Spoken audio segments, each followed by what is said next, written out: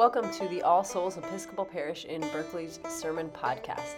Today is the third Sunday after the Epiphany, and we hear from the Reverend Dr. Ruth Meyers as she preached from the lectionary, which was Matthew chapter 4, verses 12 to 23. As always, you can find more sermons or information about All Souls on our homepage, which is allsoulsparish.org.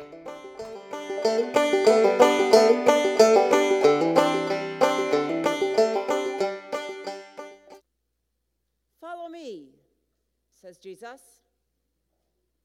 And they do.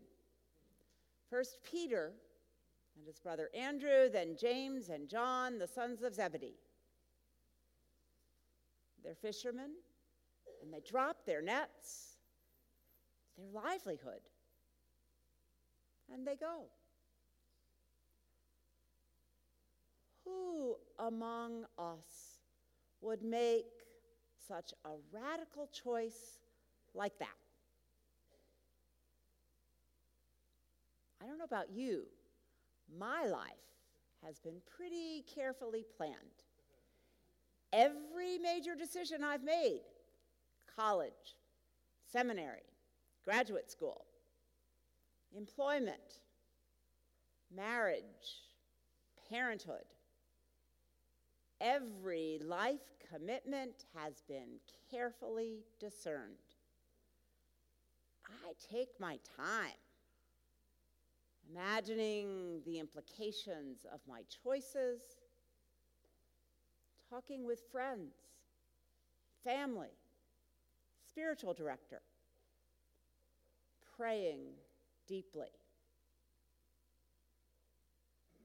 What about you? As Matthew tells the story, Peter and Andrew leave their nets immediately to follow Jesus. James and John not only leave their nets and their boat, they leave their father. Following Jesus was compelling. Not a decision pondered for minutes or hours, much less days or months. So let's dig into the story. What does Jesus offer that is so powerful? Jesus calls these four men at the beginning of his ministry. He's been baptized by John the Baptist and then gone straight to the wilderness for 40 days and 40 nights of fasting and temptation. Now, he leaves his childhood home in Nazareth and moves to Capernaum on the northwest shore of the Sea of Galilee. But he doesn't just leave Nazareth, he flees. The Greek word that is translated withdrew suggests escape. It's the word that Matthew uses when an angel warns Joseph that Herod wants to kill the baby Jesus. So Joseph, Mary, and Jesus flee to Egypt. After the family returns to Israel, they learn that Herod's son Archelaus is ruling. And once again, warned in a dream, they escape to Nazareth. As the story begins today, Jesus learns that John the Baptist has been arrested.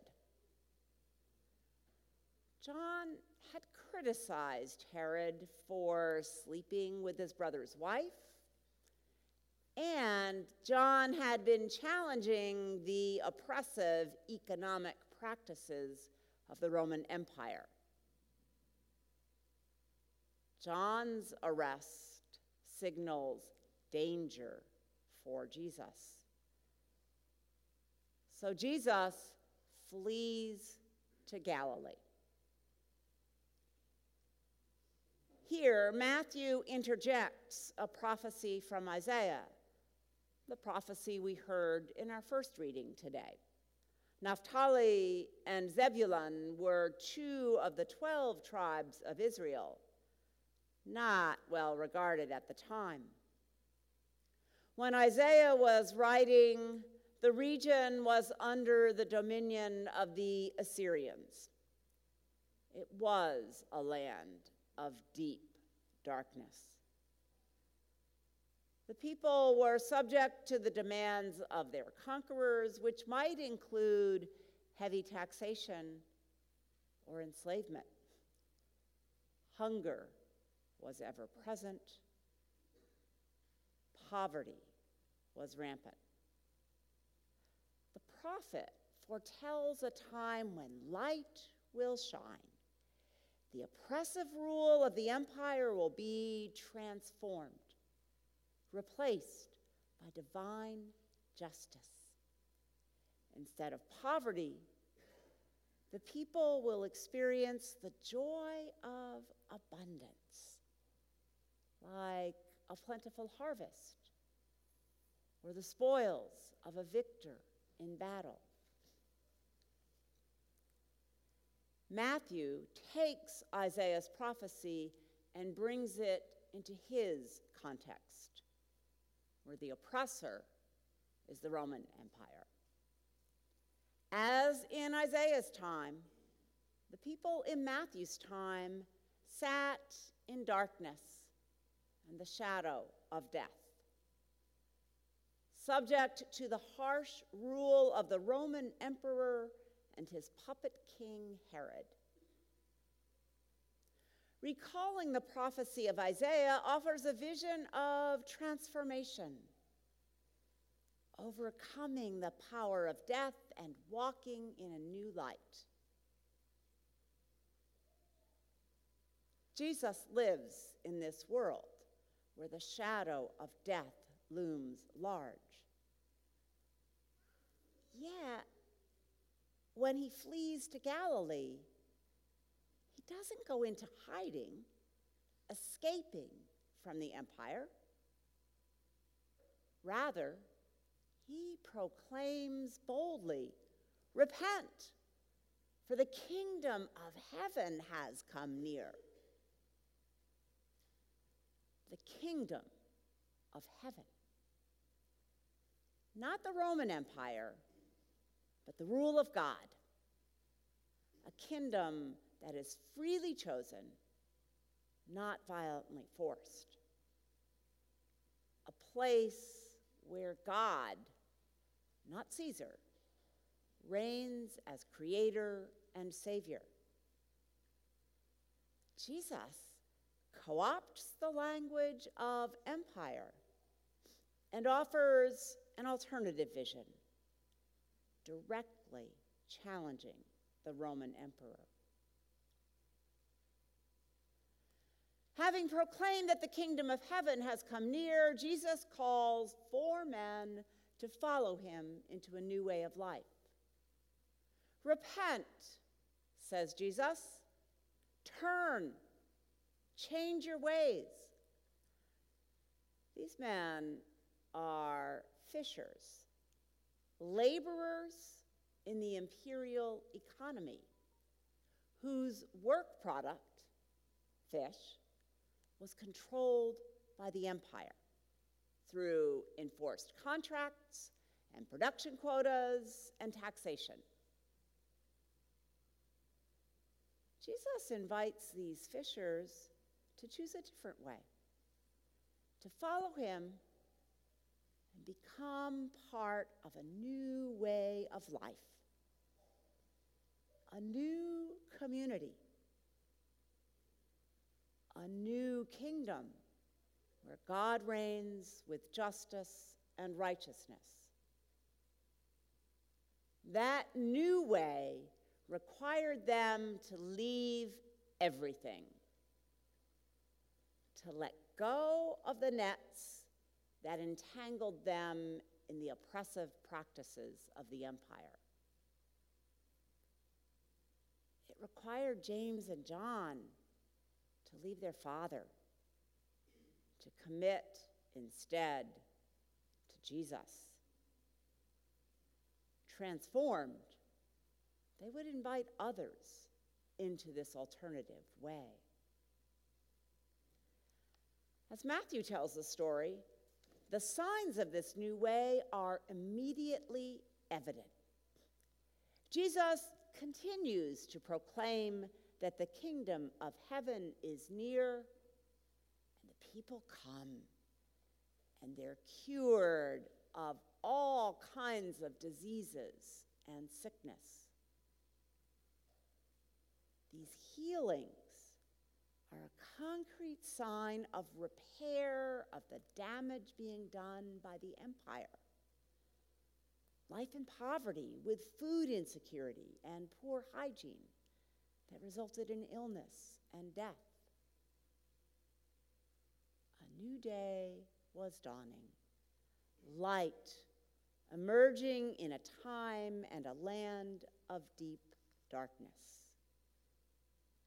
Peter and Andrew, then James and John, glimpsed that new light as Jesus proclaimed, "The kingdom of heaven has come near."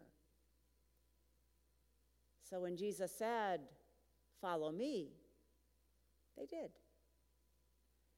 They joined Jesus in his life-giving work, fishing for people, inviting others to follow the light. Women as well as men followed, and the Jesus movement began.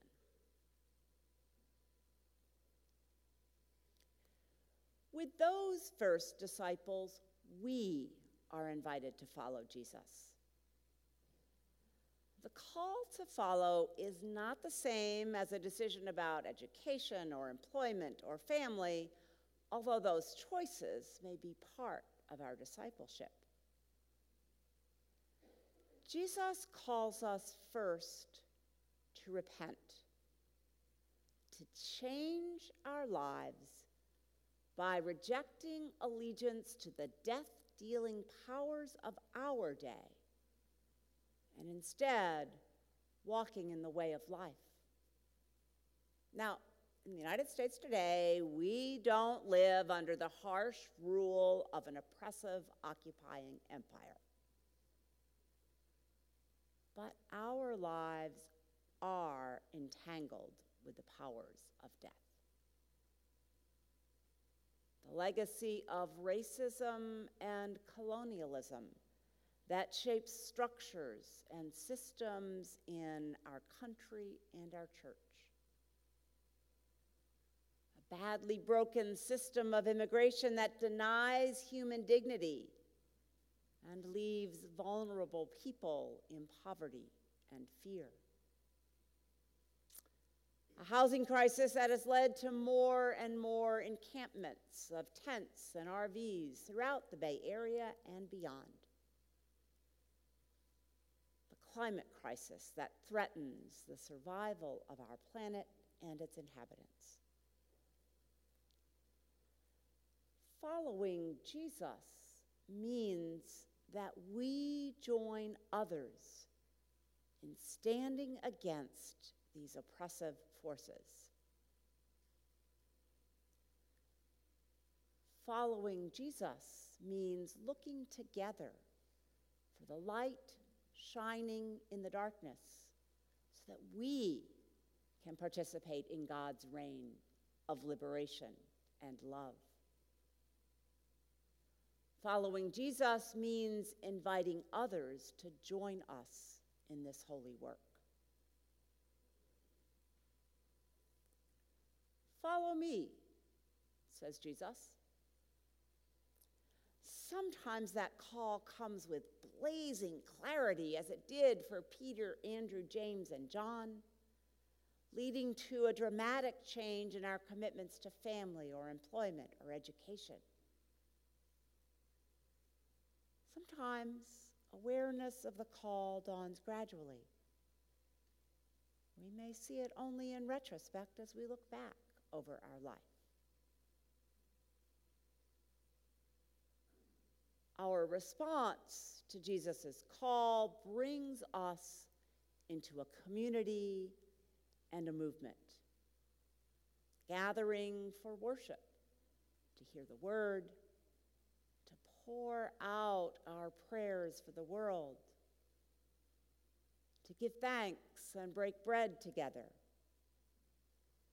Our worship helps tune our hearts and our lives to Jesus' startling announcement that God's reign of justice and love has come near, and to his persistent call to repent and follow him. Transformed, we go forth into the world bearing God's love, standing against the oppressive, death-dealing powers of our time, and inviting others to join us in this new way of life. Follow me, says Jesus. How will you respond?